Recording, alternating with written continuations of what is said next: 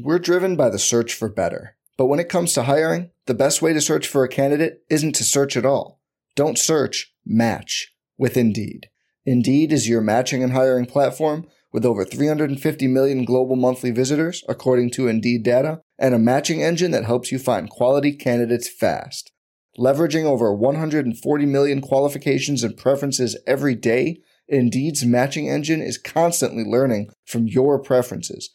Join more than 3.5 million businesses worldwide that use Indeed to hire great talent fast. And listeners of this show will get a $75 sponsored job credit to get your jobs more visibility at Indeed.com/Blue Wire. Just go to Indeed.com/Blue Wire right now and support our show by saying you heard about Indeed on this podcast. Indeed.com/Blue Wire. Terms and conditions apply. Need to hire? You need Indeed.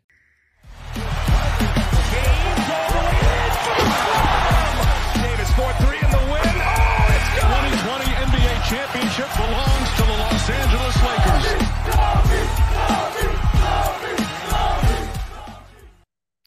Hello, Lakers Nation. Welcome into the LakersNation.com postgame show. I am Trevor Lane for LakersNation.com.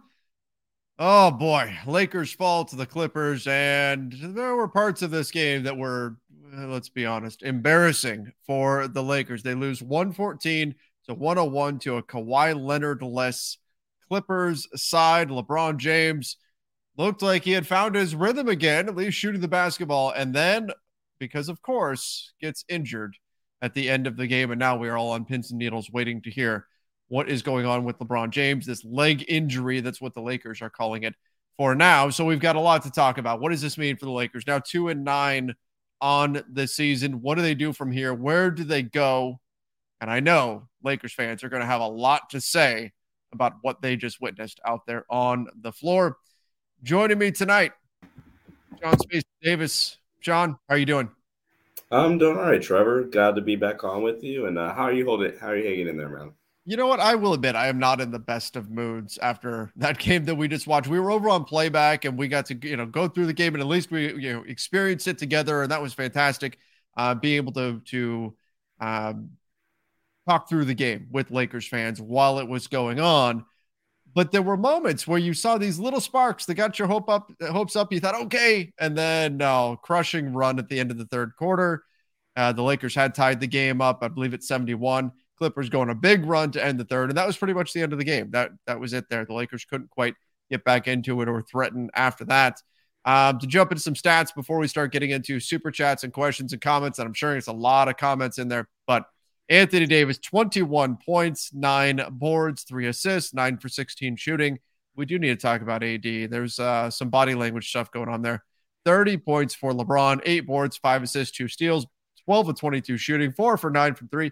That's the LeBron we remembered. Finally, the shot came back around, was not enough, and now we've got an injury to worry about. Austin Reeves, 8 points, 9 boards, so he was pretty active on the boards there. Troy Brown, 14 points, 4 boards, 6 for 10 shooting for him, so he stepped up a bit, but no Lonnie Walker in this game, out still due to illness. Russell Westbrook, 14, 9 assists, 2 steals, and 4 boards. The Clippers, you look across the way, every single starter in double figures, 29 for Paul George. They shoot 51% from the field, and you get 18 from Norman Powell off of your bench, who, remember, the Clippers got for free because Steve Ballmer was willing to pay the salary for Norman Powell and Robert Covington. That's essentially what that trade broke down to with the Portland Trailblazers. The Clippers didn't really give up anything. They were just willing to trade away some expiring contracts and pay the cost to have these players on their roster, and you get a guy coming off your bench that can put up 18 for you. And Robert Covington didn't even play in this one. Neither did Kawhi Leonard, who is perpetually injured. And it didn't matter. The Lakers still could not keep up. And it was pretty apparent as you're watching this game, the differences between these two sides when you're watching them try to go at each other out there on the floor. The Lakers have 3, maybe 4 guys who are playing at an NBA level, and the rest who simply are not. It's not pretty out there. All right, Sean. Let's do it. Let's get into these super chats here. And let me know if we happen to see anything on LeBron's injury. Let's be ready to hit that breaking news button. Yep. All right, we've got Mike E. Says, what makes anyone think if LA makes a trade it won't be another terrible one. Time to sell to more capable ownership. This is utter failure. That's the caution, right? There's so many Lakers fans who are saying, do something, do it now. This is terrible. This is painful. This is gross. Fix it. Do something. Don't just sit there. That's the response from Lakers fans right now. But this front office also put them in this situation over the last, 4 years or so that we've seen move after move after move be made. And a lot of these moves setting them further and further away from where they need to be. How confident should we be, Sean, that this next move, whatever it is going to be a good one? I mean,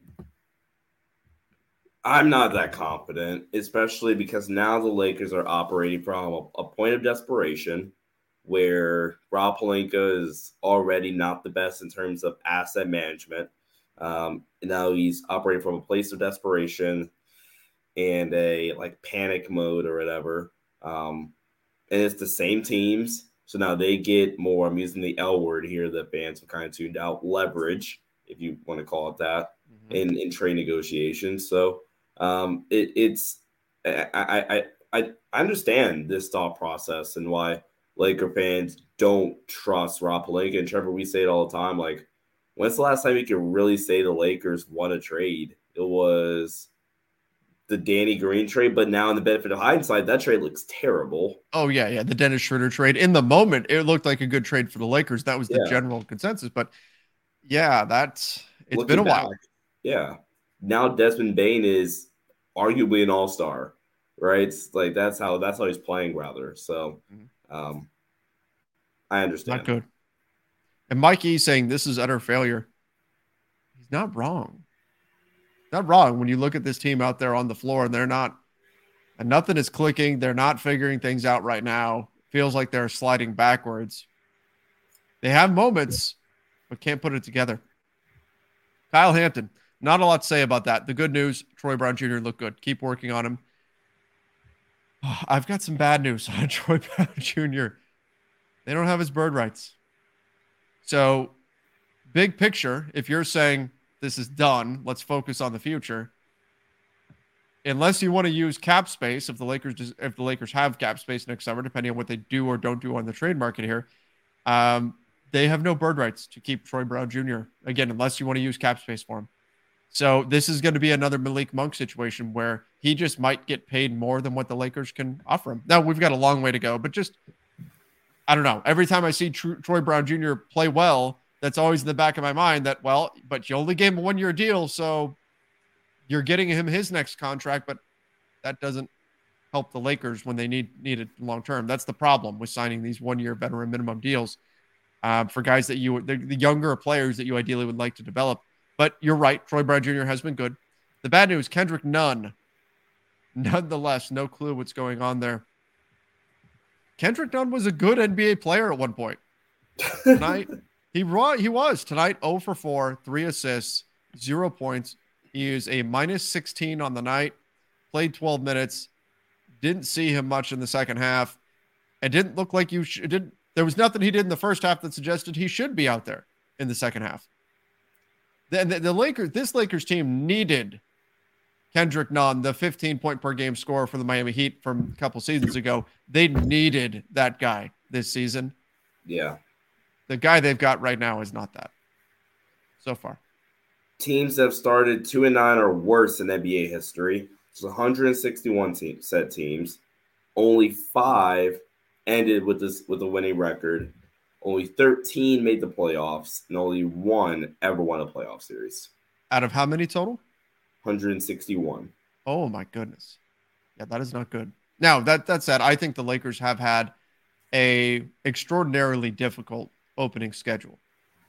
And so that has to be a factor. But even so, even when they've had moments like tonight's game, they had moments where things clicked. But this team is so dependent upon stops.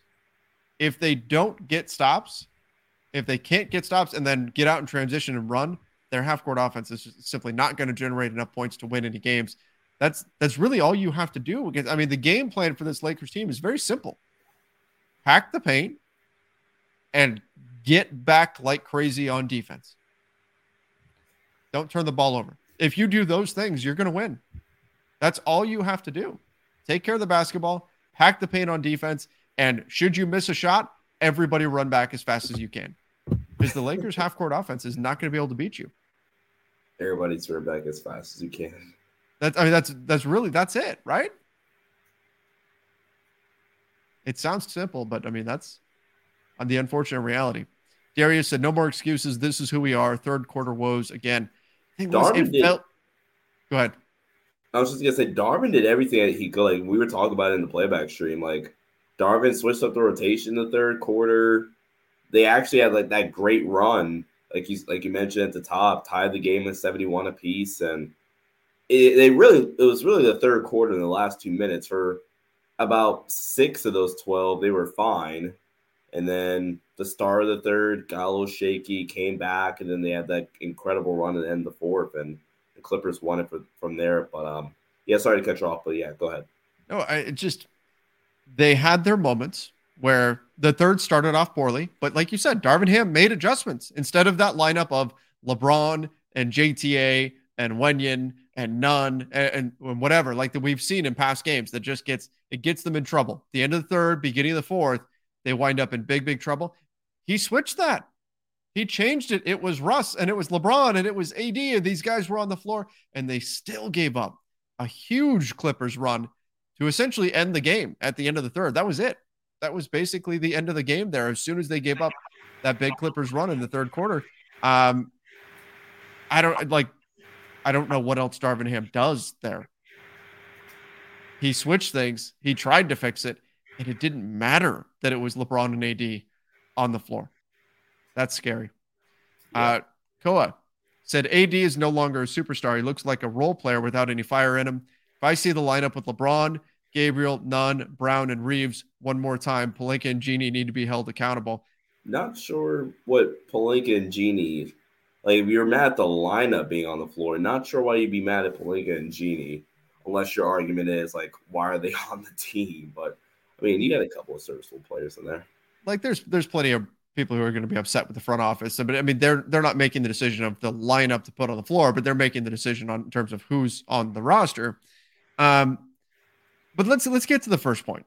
AD is no longer a superstar. He looks like a role player without any fire in him. 21 and 9 for AD, 9 of 16 shooting, 0 of 1 from 3.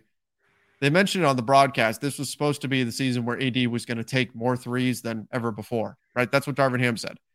He's taking less threes than ever before. Since he started like really actually shooting threes, he's taking less than ever before.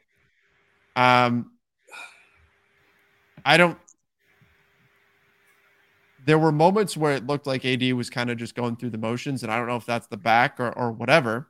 We've seen moments where AD looks really good, but go back and watch AD 2 years ago. Watch the way he moves. And back injuries can do this, but still, it's noticeable how different it is. And yeah, that's concerning. Really, I guess more heartfelt. Well, never mind. It depends how you take this. Per Jovan, Russell Westbrook just walked into his post-game press conference loudly humming "Break My Soul" by Beyonce. Okay. What are we supposed to take from that? Trevor, go. What's your hardcore analysis from that? Oh, my goodness. See, why not? I don't know if AD can be the player we need if he can't shoot consistently. Also, side note, I wish Terrence Mann was a Laker. He's everything we lack. There's a lot of players on the Clippers that are everything we lack. Like they were talking about on the broadcast, how many Clippers players start for the Lakers right now? Definitely the 5 that were in their starting lineup. Powell would start. Batum would start. Would Batum start? Okay, he's maybe questionable. Terrence Mann, John Wall, Robert Covington's he didn't even get in. He was a DNP coach's decision in this one. That's a lot of players. But like we're at least like 8 or 9. Yeah, easy. How can we say this team is better with Ham when Vogel's team had the number 1 defense 2 years in a row? This is sadness. I think, and I'm going to take this one because I made this point. When I say it's better with Ham is like schematically, right, on both ends of the floor. This is a better team than what we saw last season. And that's where the comparison comes in. This Darvin Ham coach team is better than last year's Frank Vogel coach team. This team doesn't touch the title season or the year after that, where you can legitimately make the argument that title team, I mean, the year after the title, we're healthy, maybe run it back, win back to back. But I make the argument even then, like offensively, this is schematically a better team. Schematically being the keyword in terms of what Darvin, what they're running out there is better than the Frank Vogel era. But no, I don't think Trevor said this either. This is not better than those two teams that we just referenced. Yeah. Ozzy, remember when everyone was saying Pat Bev is the kind of player you hate playing against but love if he's on your team? That hasn't aged well. Pat Beverly tonight. He hit a couple threes. He hit a couple threes. 40% from three tonight. 2 for 8. Both of them were threes. He was 2 of 5 from 3. 4 assists, 1 steal, 7 points, 5 fouls. He was talking trash to Paul George. Didn't go the way you would have hoped out of Patrick Beverly. He hasn't been what we hoped he would be this season for the Lakers. Because there was hope that, okay, he's a 38% three-point shooter on his career. He can be a little bit of a floor spacer.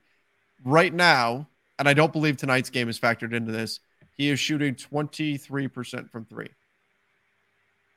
That's a big part of the value you were hoping to get out of Patrick Beverly. Now, on top of defensively, and he has done some good things defensively, what he brings in the locker room, those things matter, but he's not giving you the floor spacing that you really need. Just like you needed Kendrick Nunn to provide scoring punch off of the bench. He hasn't been able to do it.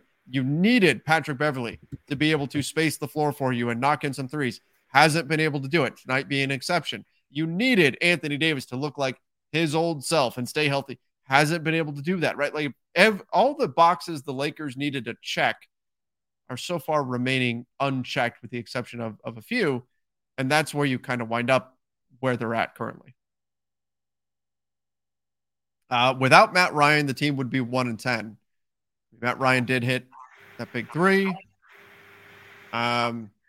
There were other games that were winnable. This was not really one of them. Brandon Best this season already feels worse than last season. I don't know if it feels like it might to you. To me, I'm not quite there yet. Last season was rough, but if this continues like this, oh yeah, I mean, by January, it's going to be pretty bad. Yeah. Chef said Lakers' lack of size is taxing everyone on both ends. That is a factor. I mean, and we've talked about this a lot. And AD kind of alluded to it in his presser the other day, where, you know, like if he tries to go erase something from the basket, and we'll talk about AD, I'm sure, a lot more extensively later on. But if AD tries to erase something from the basket, now, like, you're at such a disadvantage because there's nobody else that can rebound. Or that's the size, like, put a body on a Zubac or a Jonas Valanciunas or, a Rudy Gobert, things like that. So, and then offensively, I don't know if you want to say it's taxing them, but I mean, now maybe to add on to that point, though, you have to work a little bit harder offensively now to get your looks, which they do regardless of size. And you already have to be 120% perfect defensively. Like, it's hard. It's taxing for sure. All right, we do have an update on LeBron. This is it's nothing significant here in terms of the update. Just he's going to undergo further testing from the medical staff to evaluate what's going on, determine specifics about the left leg discomfort that forced him out of the fourth quarter. And Darvin Ham said they don't want to speculate. Darvin Ham said the team doesn't know the severity until he's seen by doctors tomorrow. So discomfort, that's it. That's all we know as of right now. And we'll hopefully, find out more tomorrow. So pins and needles till then. Neil, Rob won't make a trade to hinder their future, and sticking to LeBron and AD, that this is your mess and you get out of it. I'll be here and you won't. What do you think about that? Like, if LeBron is injured and he's out for any length of time, How does that impact the Lakers on the trade market? Kudos to Matt the Optimist with this tweet, and we kind of talked about it in the playback stream towards the end. If LeBron misses 2 weeks, there's no way you make a trade, because this team so desperately needs LeBron, especially because Anthony Davis, we talked about all the time, like, hey, this is the season. If it's not this year, it's never going to be, right? AD has shown through 11 games now that, like, he might not be that number one option, right? Like, he's a good 1B, and I think that's just what it is at this point. Right. And so we know how much you desperately need LeBron. So, like, let's say you play, I don't know, in 2 weeks you play 8 games. There's no way you're 500 through those 8 games. So why are we making a trade? Because at that point, let's say you go 3-5 in those 5 games, you're 2-9 right now. That puts you at what, 5-14? You would have to, if you're going to make a trade, you would have to make sure that it's a trade where you're essentially doing your free agent shopping right now. Yeah. Right? Like, you're getting guys that you think can help you next season, the season after that, right? Guys that you're not sure that you're going to be able to get on the market this summer. That's really what you'd be looking for. If LeBron's going to be out for any length of time, you can forget doing a trade that's going to try to save this season, but it doesn't mean you're not going to do something to try to impact future seasons. Coep said, Mark Jackson said it best. It's unacceptable what they're doing to LeBron. They're counting on him to do everything. Everyone was watching him. I mean, we've talked about how the Lakers need, when you've got LeBron, AD, Russ, you need 2-3 other guys to really step up and have solid performances. And right now, the Lakers are maybe getting one most nights, one other guy to do something. And it's not enough. You can't win a game with 4 guys. You just can't. The Wolves tried it. The Wolves played a possession with 4 guys. Did you see that?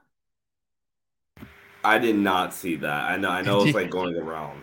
D'Angelo Russell thought he was waiting. He thought he needed to wait to check into the game, so he was at the scorer's table, when in fact he was in the game. And so he just stayed at the scorer's table, and they played 4-on-5. But yeah, that happened. So that'll be on Shaq and a Fool, of course. But you can't win a basketball game with only 4 guys that are performing at an NBA level. And again, a lot of these guys that they've got are just everybody that we hoped would step up, everybody that we hoped could hit a certain ceiling, everybody we hoped they could contribute. They just haven't really, not to the level that the Lakers need them to. It's not LeBron, AD, Russ, and Troy Brown is not enough to win a basketball game. Not this version of those players.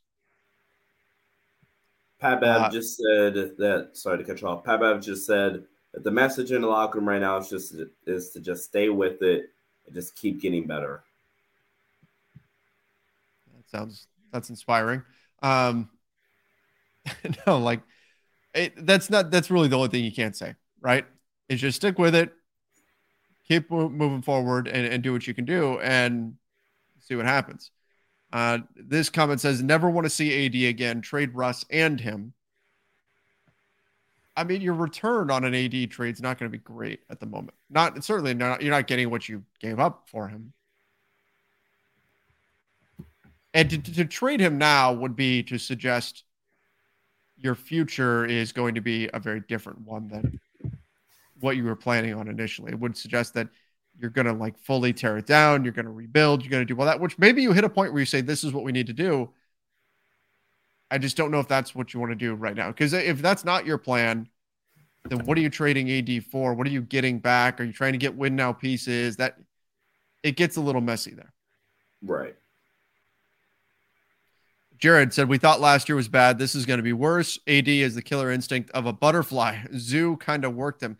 I mean, AD definitely outperformed Zoo on the night, but the fact that Zoo even had some kind of, that just shows you, like, you need the dominant version of Anthony Davis, and we're just not seeing that.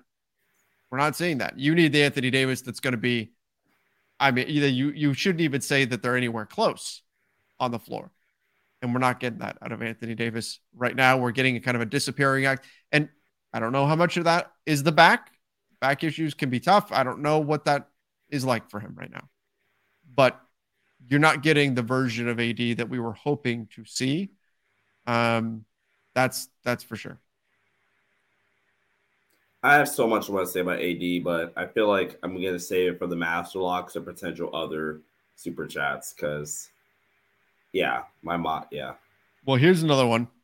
I'm confused. If AD is a 1A guy, which maybe he's not, why is he getting cooked by Zubats? Zubats has hooks, layups, pump fakes. All AD has a fading jumper, move off of AD. Like AD can still be a very good defensive player, and we've seen that. And I think tonight his body language looked, particularly in the second half, he looked low energy. And earlier in the season, we saw him high energy. We saw him contesting everything. We saw him rebounding. We saw him doing a lot for this team. So again, the back situation, I don't know if that's how big of a factor that is here. But the body language didn't look great from Anthony Davis. The energy level didn't look great. He certainly didn't look like his mind was saying, I'm putting this team on my back then and let's go. Looked like the opposite from AD tonight with, again, the context of the back injury, that being out there. Yeah, I mean, I don't think I've seen AD play like that bad of a game about like defensive game of basketball. I don't think he was good defensively at all tonight. Maybe made a couple plays in the first half, but I don't think he played well, especially defensively. And like you mentioned, man, just the body language and looked very low energy. And yeah, man, I don't think AD played well at all tonight. No, this was maybe his worst performance of the season, despite the fact that the stat line isn't terrible. Just in terms of the energy and everything that we saw, it was bizarre. Ricardo, let's face it, we're bottom 5 in the league right now. I think they're actually bottom 2. AD's head is down and looks sad. No system or trade can save us. The Bucks won without their big 3. That's because they have a deep roster of NBA players. There was a point, and I pointed this out to Sean, there was a point where the Lakers had, this was the lineup. It was LeBron, it was Kendrick Nunn, it was Austin Reeves, Wenyen Gabriel, and Max Christie. And it dawned on me, oh my gosh, the lineup that the Lakers have on the floor right now has LeBron surrounded by Max Christie is the highest drafted player in the bunch. And Max Christie is a second rounder. Austin was undrafted. Nunn was undrafted. Wenyen was undrafted. Like, Max Christie was the highest drafted player. Now, look, Kendrick Nunn's been a 15-point per game. And I don't mean to... These guys in their NBA histories have been better. I think Austin Reeves is going to play in this league for a long time. Kendrick Nunn was a 15-point per game scorer and all that. So I'm not trying to say all of these guys should be in the G League or something like that. But still, it was a little bit shocking when you sit and think about that's what's on the floor with LeBron right now is all guys who were at best second rounders. It was 3 undrafted guys and a second rounder and LeBron. That's what was on the floor. I'm going to continue to push my Max Christie agenda, who looked pretty all right. Played, 16 minutes? And he's fine. He's fine. You know what I mean? Like, you don't expect Max Christie to come in and give you meaningful minutes right now. You don't expect him to do that. Noble Joshua said, this season is actually worse than last. We weren't this bad. Like the beginning of last season, they had the easiest schedule. I mean, it was, and they still found ways to lose games. This season, they've had an extremely difficult schedule. They've played all these very good teams. So it might look a little bit better, but if they were playing bottom of the barrel teams, but the bottom line is they're still 2-9 right now. Like, if you were anywhere decent, you would think you're going to pick up a few wins along the way, and they're just not managing to even really do that. Carlos said Pat and Nunn don't provide anything offensively. That's fair. If we're going to make a trade, it needs to be those two. We need Turner, AD at the 5. Got bullied. Shaking my head. Yeah, you're not getting much out of the guys that you were really hoping. We're a broken record here, but if you're going to do a trade, maybe that should be the deal. You should be looking at Pat and Nunn and moving on from those guys, and then doing what you can to at least get a center next to AD, so maybe he doesn't wear out quite as much, and then you go from there. I don't know. Yeah, and again, AD made some points, some decent points about how him at the four is a roamer, and I do really believe that the initial plan heading into the season was AD being the four because based off how they wanted to use Anthony Davis schematically, it kind of made sense for him to be a roamer. And then I think we got to the season, and they looked at the big situation like, oh my God, Damian's not what we thought. Or what we thought the potential could be, right? And then Thomas didn't look that great in preseason, and then he got hurt. So I do agree with this that, like, hey, you gotta get somebody else. You gotta get another big down there with Anthony Davis to fully optimize him, I feel. Let him be the roamer. Let him be the free safety that cleans up the backside coverages and gets the interceptions, right? Like, let him be that guy that like helps, gets a weak side block or close on the weak side, stuff like that, or you can utilize him more freely defensively instead of having him be the guy in the ball screen and stuff like that. Just not fully optimizing Anthony Davis right now. I think that's a good point about what the plan was heading into the season. And I think it goes a long way too to illustrate how rough Damian Jones has been. He played 1 minute. I can't even remember that. It must have been just at the very end of the game. Time. And we're talking about how the Lakers don't look like they have NBA quality players on the floor at times. And Damian Jones can't get off the bench. That's not a great sign. That's not great when you've got, and I know the positions matter and all that, but Kendrick Nunn not playing at an NBA level right now, with what he's doing. You've got guys who are getting minutes who aren't playing at an NBA level, and Damian Jones can't get off the bench. So what does that say about Damian Jones?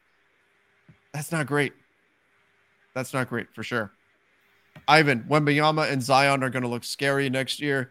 That's a dark timeline, man.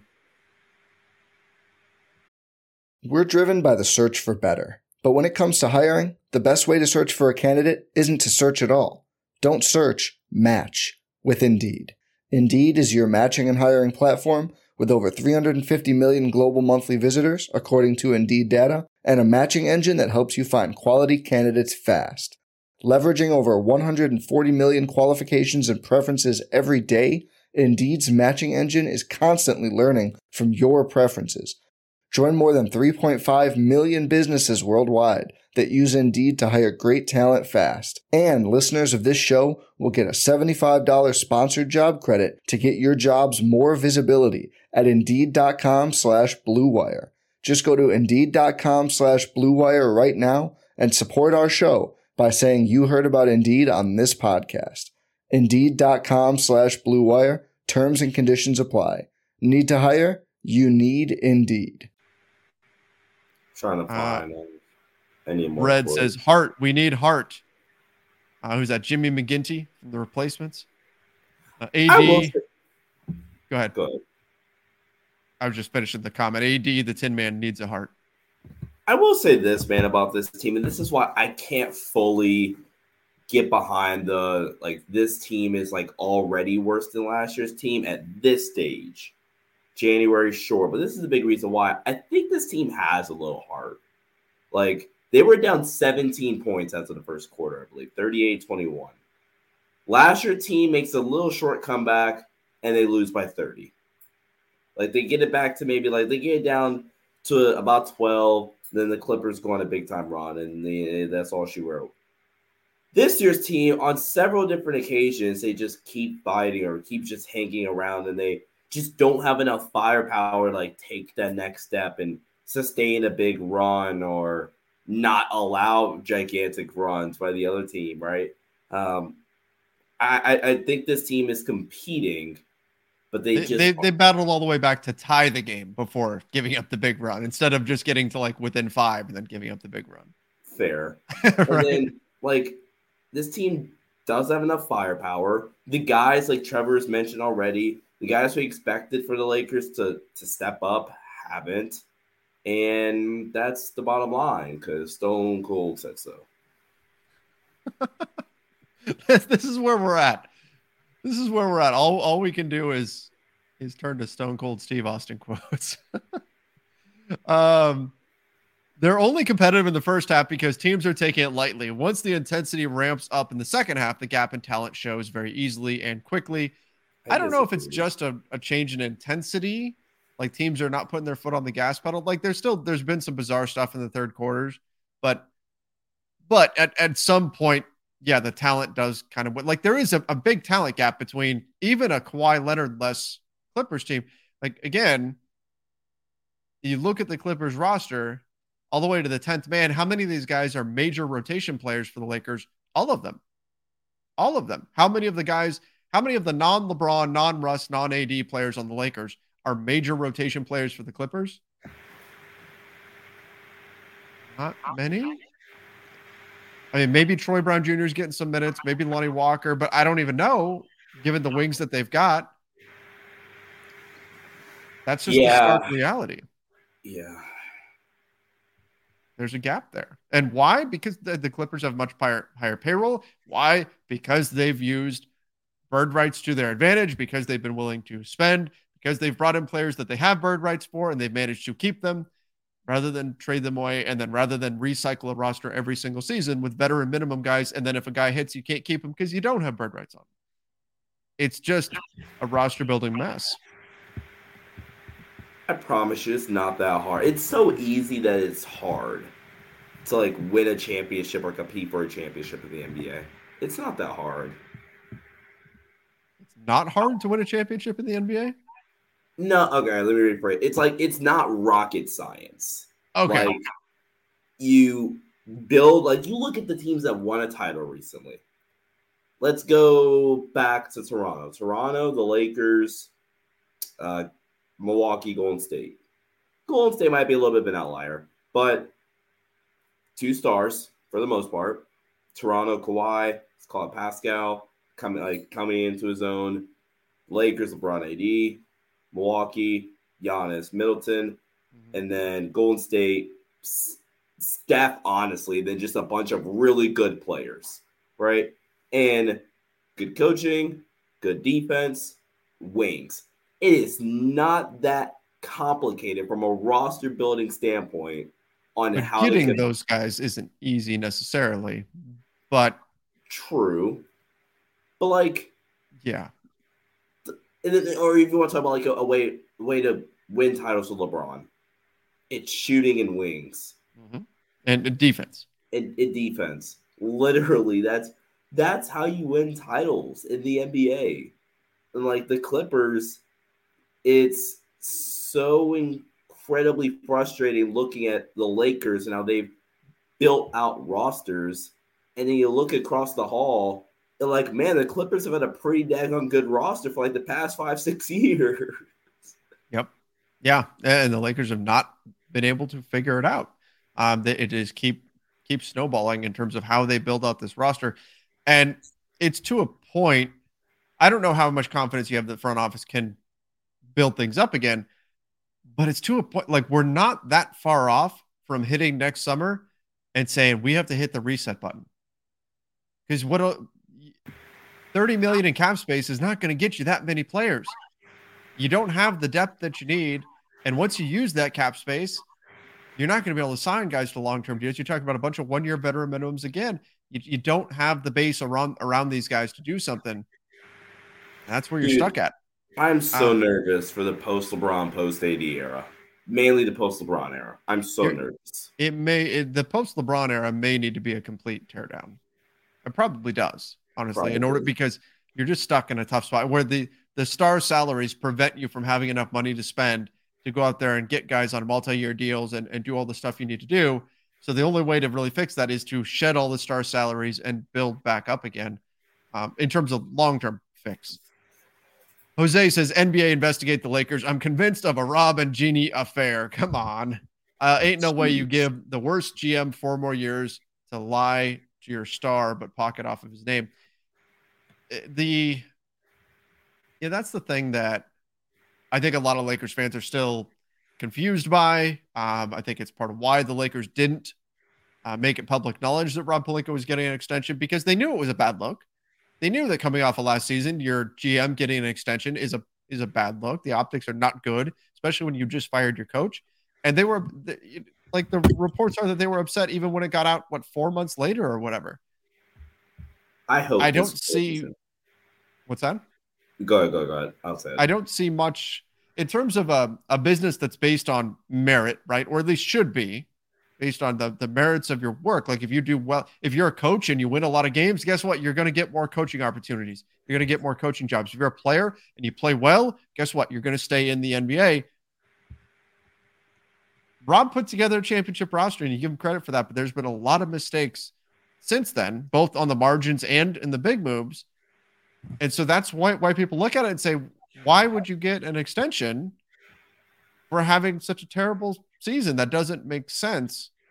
Yet it's what the Lakers did. And I think fans are, you don't make that public because you knew that people weren't going to be happy with that because there was no way to sell that. There's no way to say he's getting this extension.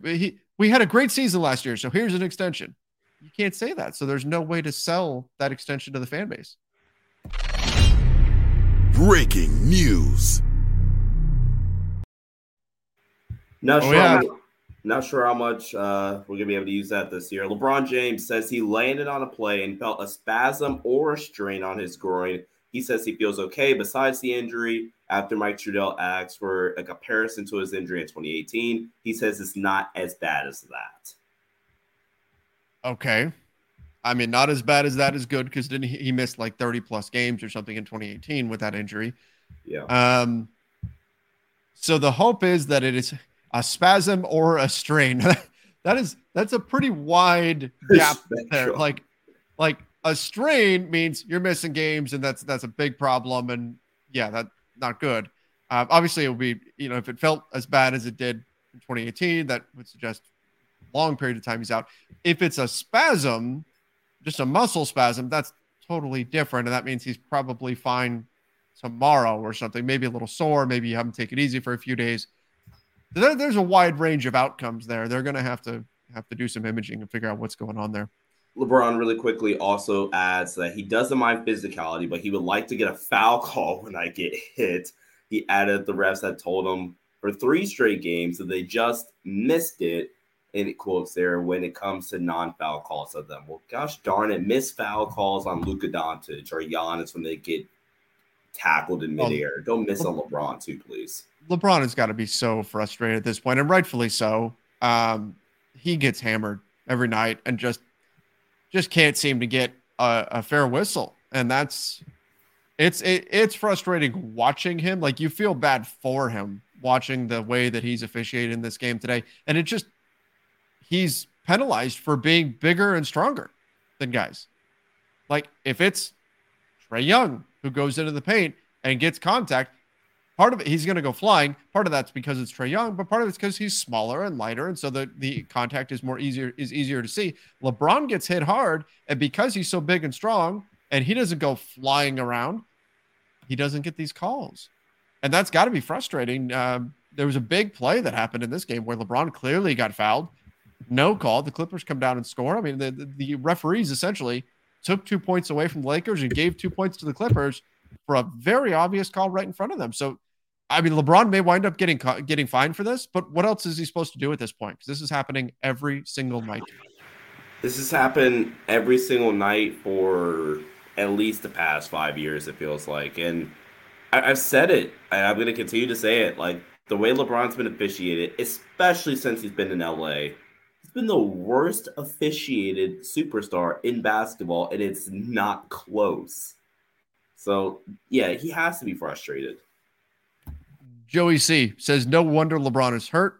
Rob put together a team that's been expected to be carried by a man in his 20th season at almost 38, complete and utter disgrace. He doesn't have enough help on this team. That's for sure.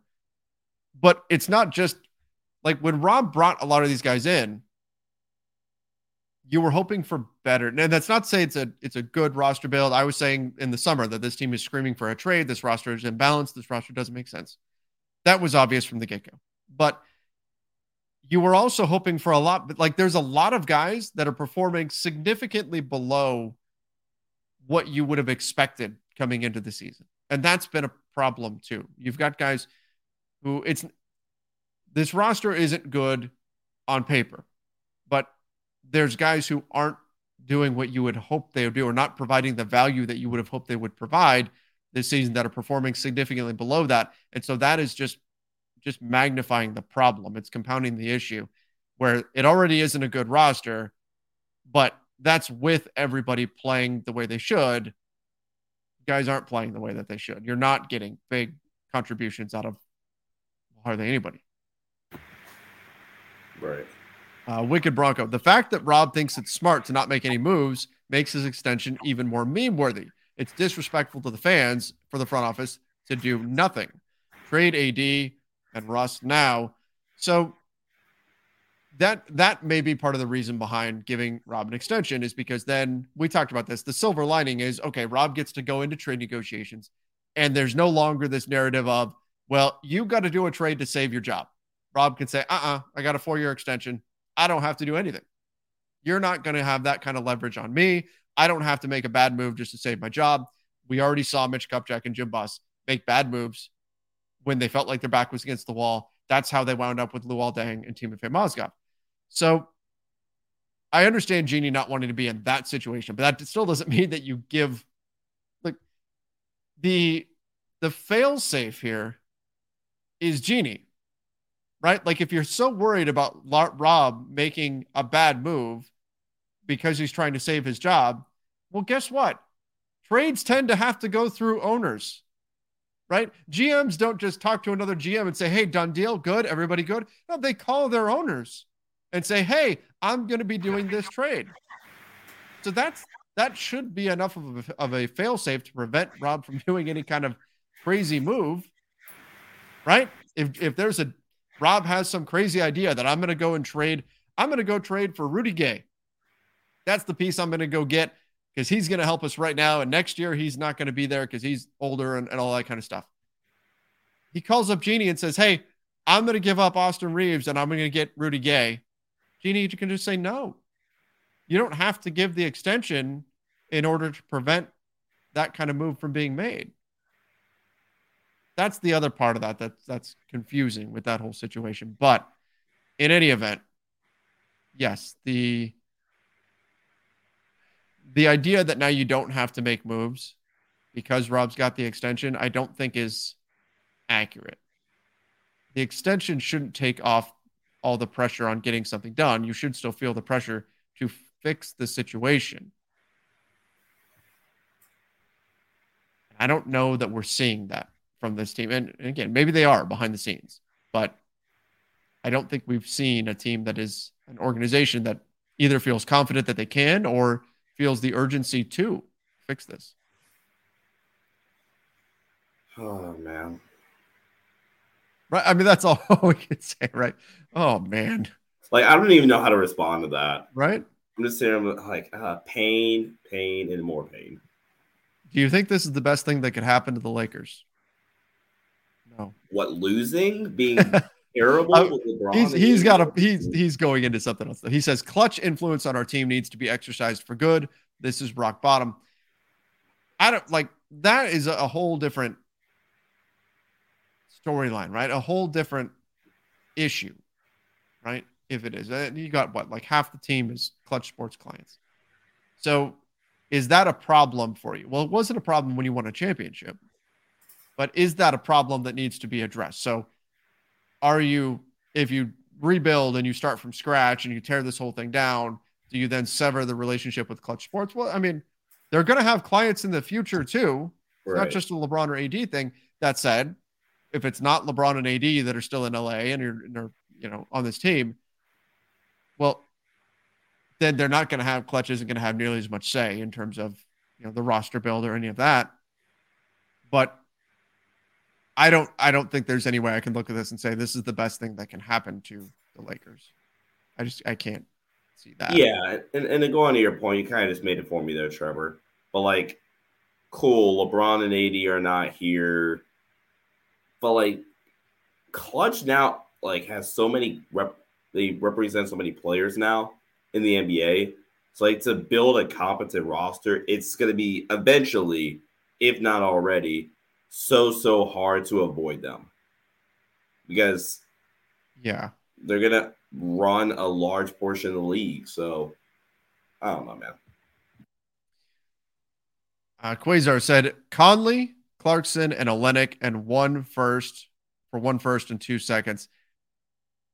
I mean, I think the Jazz, their tank might be dead. They've won so many games at this point. They're the number 1 seed in the West. They win tonight. Yep, they did. They beat the Jazz, or they beat the Hawks tonight. They're the number 1 team in the West right now. Even if they started doing moves like this, they have already won too many games.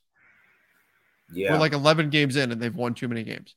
That's how good they've been. I think if you're the Jazz, you just have to lean into this at this point. You got to forget about Wembanyama and you got to just roll with this and do what you can to win. Unless the wheels totally fall off and their shooting percentages come back down to earth and 30 games in, suddenly they are a 7 seed or something and they think are an 8 seed and they've totally collapsed. Maybe that's a different story. But as of right now, I'm probably not selling off players if I'm the Jazz. I'm probably just writing this out and see what comes of it. You might have to pull like a Thunder where now referencing, they trade for Chris Paul. They don't expect to be that good because they didn't think Chris Paul is still that good. And then you are 4 seed and then you start winning too many games. So like, crap, we're just going to ride this thing out as far as we can. Cool. Next season, we're going to actually tear it all down so that does not happen again. Right. And that might be the way they go. Because like you mentioned, the Spurs are now kind of getting back on track with their tanking. They've dropped a few games here recently. I think they're 5-7 now. So Spurs are starting to get back on their tanking ways. But like the Jazz are kind of they're in too deep on this one. So I think that's a good point because as much as we say, oh, it's all about Wembanyama, well, it is, but there's going to be other, like Wembanyama is amazing. Could be a once in a generation talent. So there could be an opportunity lost there.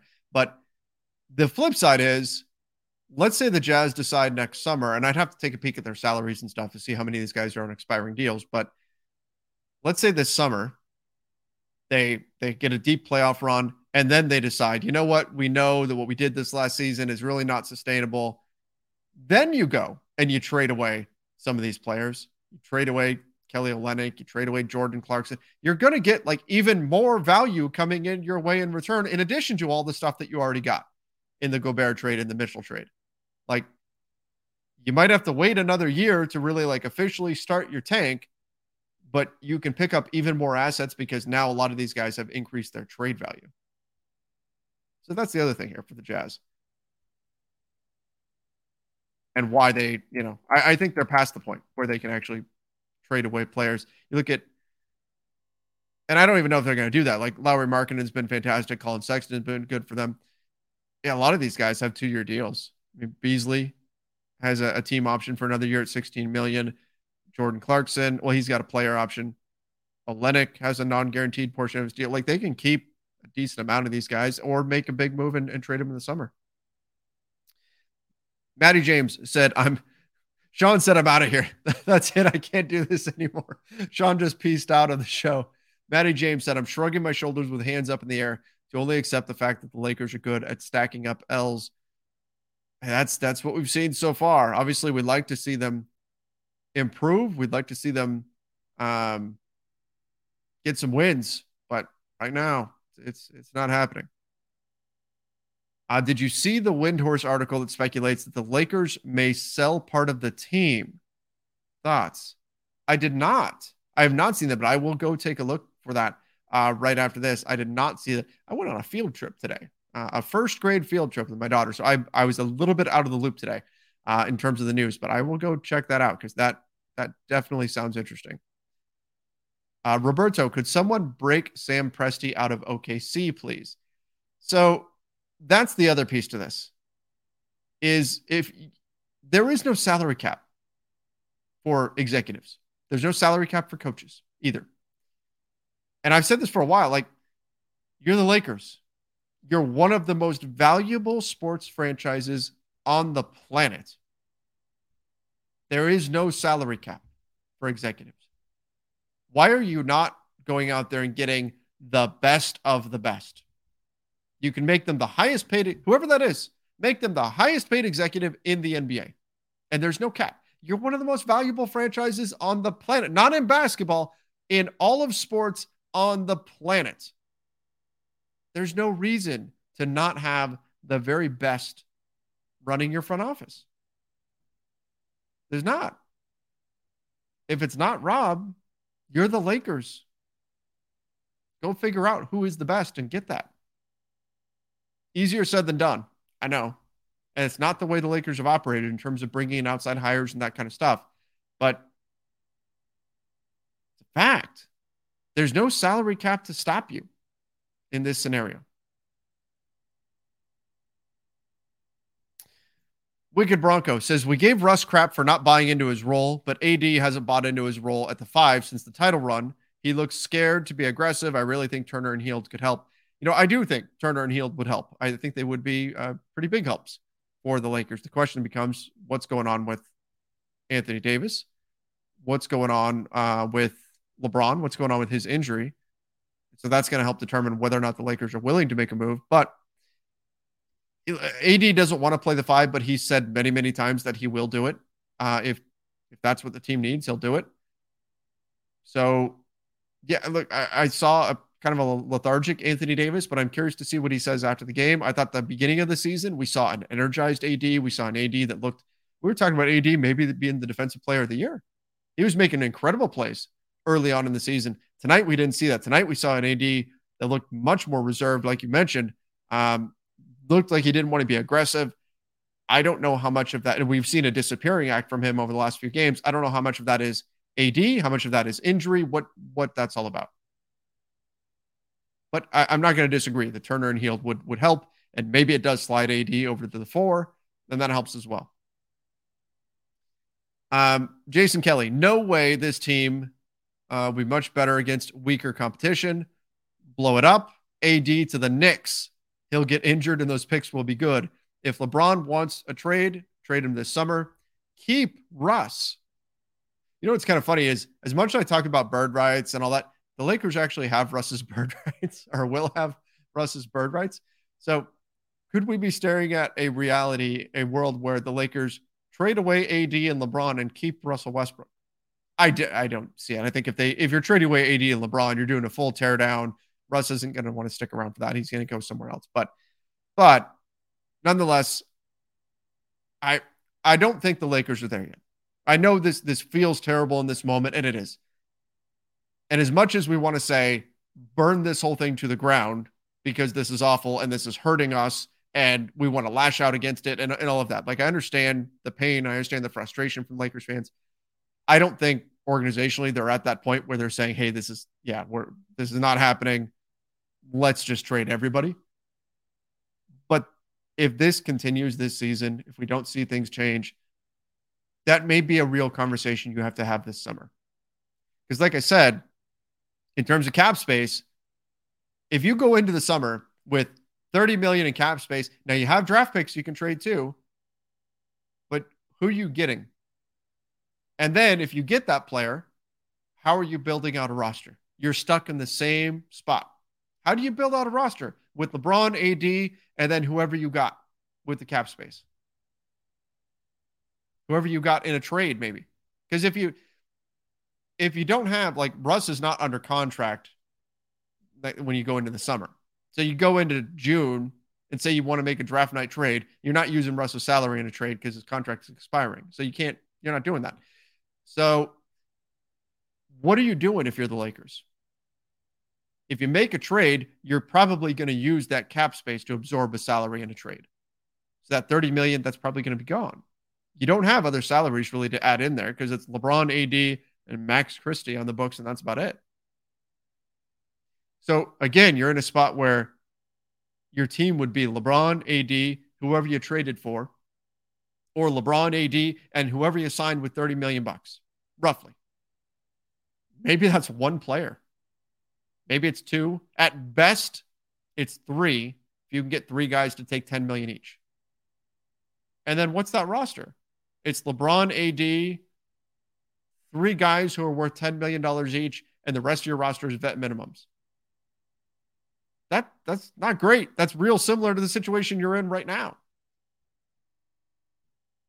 So if things continue along this way and we don't see some kind of big change, the Lakers may have to have some difficult conversations this summer and some hard decisions made about where they're really at and what is really the best path forward.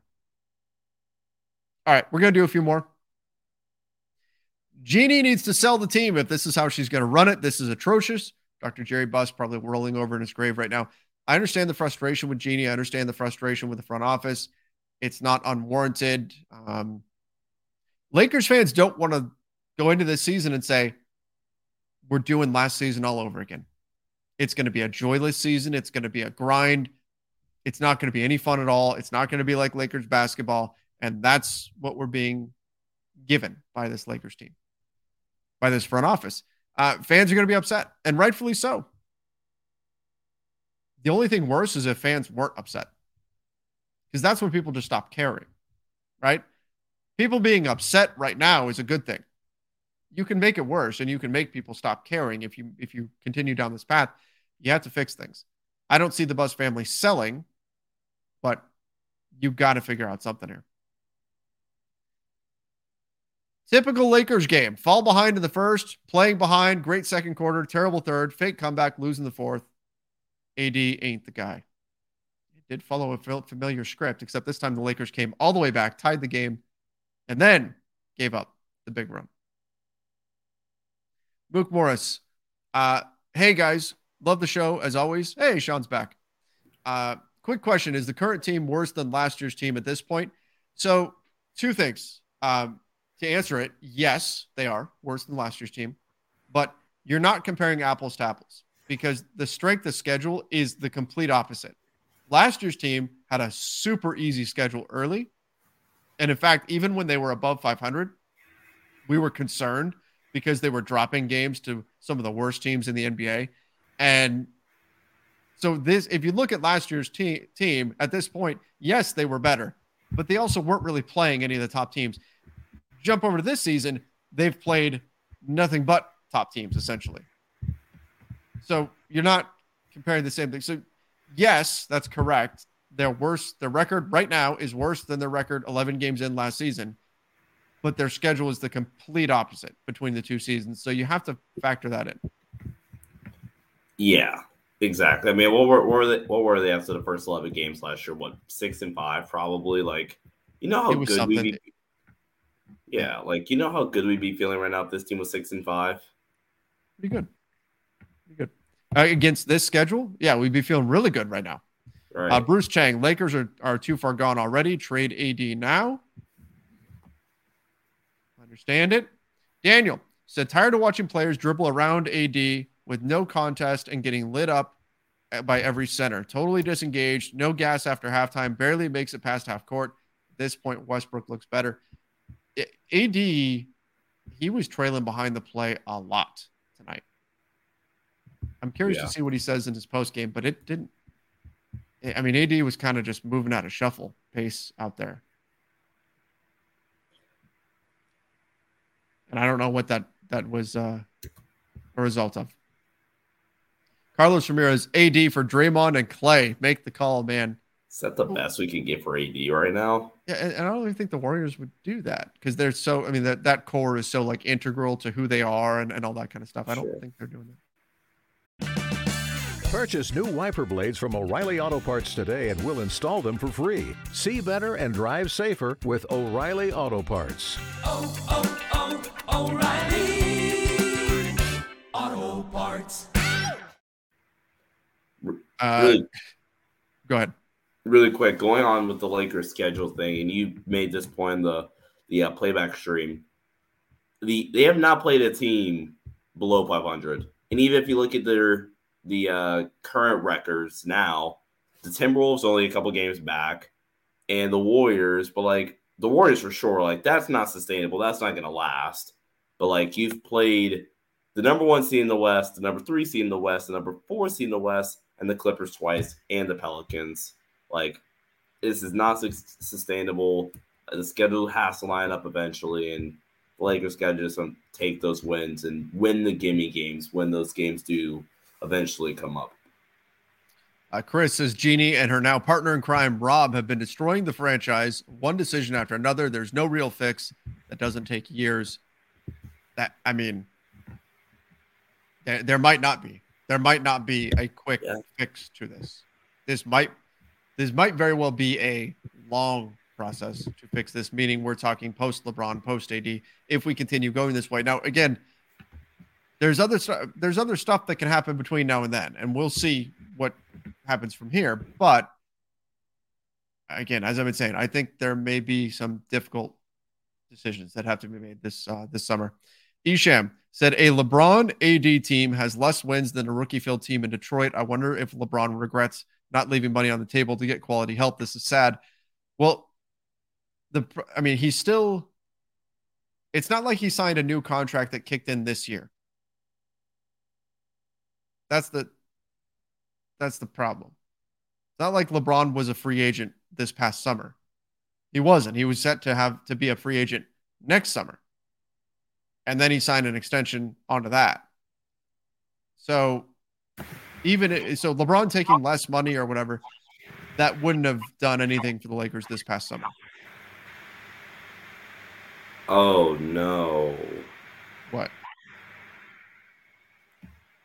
Darvin, you're my guy. I there's no video attached, and this is just from a random account.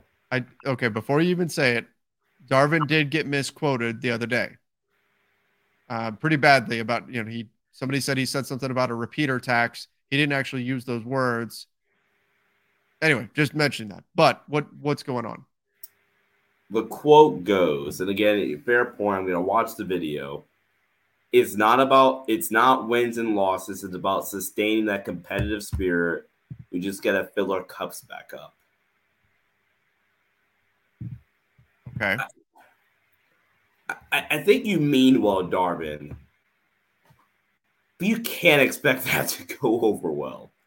Now, again, I'm going to watch the clip after or whatever, but, all in all, I think he is right. And what I mean by that is, regardless of the result, two things that should always be constant, regardless of what the result is your quote-unquote competitive spirit and how you prepare, right? Whether you win or whether you lose, your intensity, your preparation shouldn't waver because that's how high it should be, right? So I don't think he's per se wrong or necessarily I don't think he means harm or anything. I don't want to harm like it's a bad thing, but that's just not what Laker fans want to hear right now.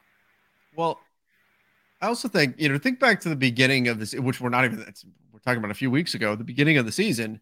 This was a team that sold out on the defensive end of the floor, that was flying all over the place, that was hustled, that was energized, that was all of that. Some of that is dissipated, and we're only seeing it in short bursts now.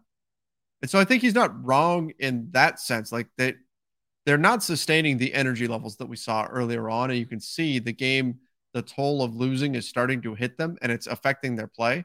So he's not wrong in that sense. But yeah, they need some feel-good moments for sure. The Lakers fans do too. Anime Dude said a trade isn't fixing this team. Just let New Orleans take the pick. If it's top 5, so be it. Don't mortgage the future for this bad team. Keep the picks. I forget who it was that made the point. It might have been you. It might have been somebody else that made the point when Brooklyn made the awful Celtics trade. And they realized that they were in too deep or whatever. There wasn't any trade that was going to fix it. And so instead of just mortgaging their future, screw it. Whatever the pick is that Boston gets, screw it. Let's just take it, and then let's just try to rebuild the team. I don't think the Lakers are at that far rock bottom yet, but that's kind of what the super chat is alluding to. Hey man, there isn't a trade that's gonna fix it. Let's just not mortgage our future even more and make another bad trade. Let's just accept the fact New Orleans, or in their case, Boston's gonna get a pretty daggone good pick. And then you try to rebuild your team the right way. I don't know. Just that's what the super chat reminds me of. Your motivation can't be we need to win games right now because we don't want the Pelicans to get a good pick. Right. Your focus needs to be on building your team the best way that you can and figuring that out from there. Right. And does it become a bigger story? Do people poke fun at you and all that kind of stuff? Yes, but it is what it is. You have to focus on building out your team. period. We'll do a couple more, then we'll call it a night. Brian said, I'm so depressed, Trevor and Sean. Cheer me up, please. We can't catch a break anytime, anywhere. Feels like there's nothing to look forward to. I feel you, man. I mean, I get it. Like, if the Lakers didn't have this pick swap, and again, that can go back to, well, you should have done a better job negotiating the Anthony Davis trade. But if this pick swap wasn't a situation, we'd be talking about, okay, well, you know what? Silver lining, maybe you get a generational talent in the draft. Maybe we're talking about you get involved in the tank race here.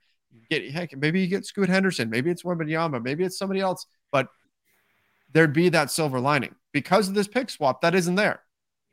It isn't there. So it does make it feel like there's no positives here, right? From the way this team is playing, there's not much to look forward to. So I wish I had something where I could say, oh, well, but actually this is really good because I got nothing there. It's like Chris Traeger in Parks and Rec. He said he had a moment where he's the super positive guy for everything. And he tried to go to his old catchphrase where this may actually be the best thing that ever happened to me when something bad happened. I think he got dumped and he couldn't find anything. That's kind of where we're at. Like, there's no positive spin to put on this. Losing games feels bad and there's not much good that can come from it. So all you can do if you're the Lakers is dig in and do whatever work you can to take this feeling that you've got right now and make sure it never happens again. You got to figure out what the path is to get there. Feels like there's nothing to look forward to. LeBron breaking the score record, hopefully this year, maybe. So, like, yes, that's a big thing. That's a big deal for LeBron. That's a big deal for his career. But it's not going to mean nearly as much if this is the season they're having. Like, to Lakers fans anyway. To LeBron, it might be a big deal. To NBA fans in general, it might be a big deal. It's a huge record to fall. I'm not saying it doesn't matter, but it's going to feel kind of hollow, I think, to Lakers fans if they are one of the bottom teams in the conference when it happens. Yeah. You already do a master lock? I didn't because everything is just getting master locked right now. E said, with the first pick of the NBA draft, the Lakers select Wembanyama for the Pelicans. Yeah, I mean, that's unfortunate reality of it. Trade AD and Russ and LeBron in the summer. That would be that complete teardown that we've been talking about maybe happening. All right. Let's wrap things up there. I know there's a lot of super chats that I didn't get to. I will get to them on our next show, and we'll talk more. Hopefully everybody got to vent a little bit. And yeah, I know there's no feel better from this moment, but hopefully you at least got to get a little bit out of your system, move on, refresh, start anew tomorrow. We'll go from there, but appreciate everybody for joining us. I know this is not an easy situation the Lakers are in right now. It's frustrating and rightfully so. Fans are angry, fans are fed up, and they have every right to be, but we're in this together and let's see what happens from here. Till next time, everybody. See ya and stay safe. I'm Mark Chapman. Welcome to the Planet Premier League podcast. Each week, Cesc Fabregas, Nader Manua and myself talk all things Premier League. As a player, you don't have time to talk. No. You don't have time to make a plan. You just need to deal with wave after wave after wave. We watched Coach Carter and he said, afterwards, the game's just about doing this for your teammates. And I remember looking around halfway through the film and half the squad was asleep. Planet Premier League. Listen wherever you get your podcasts.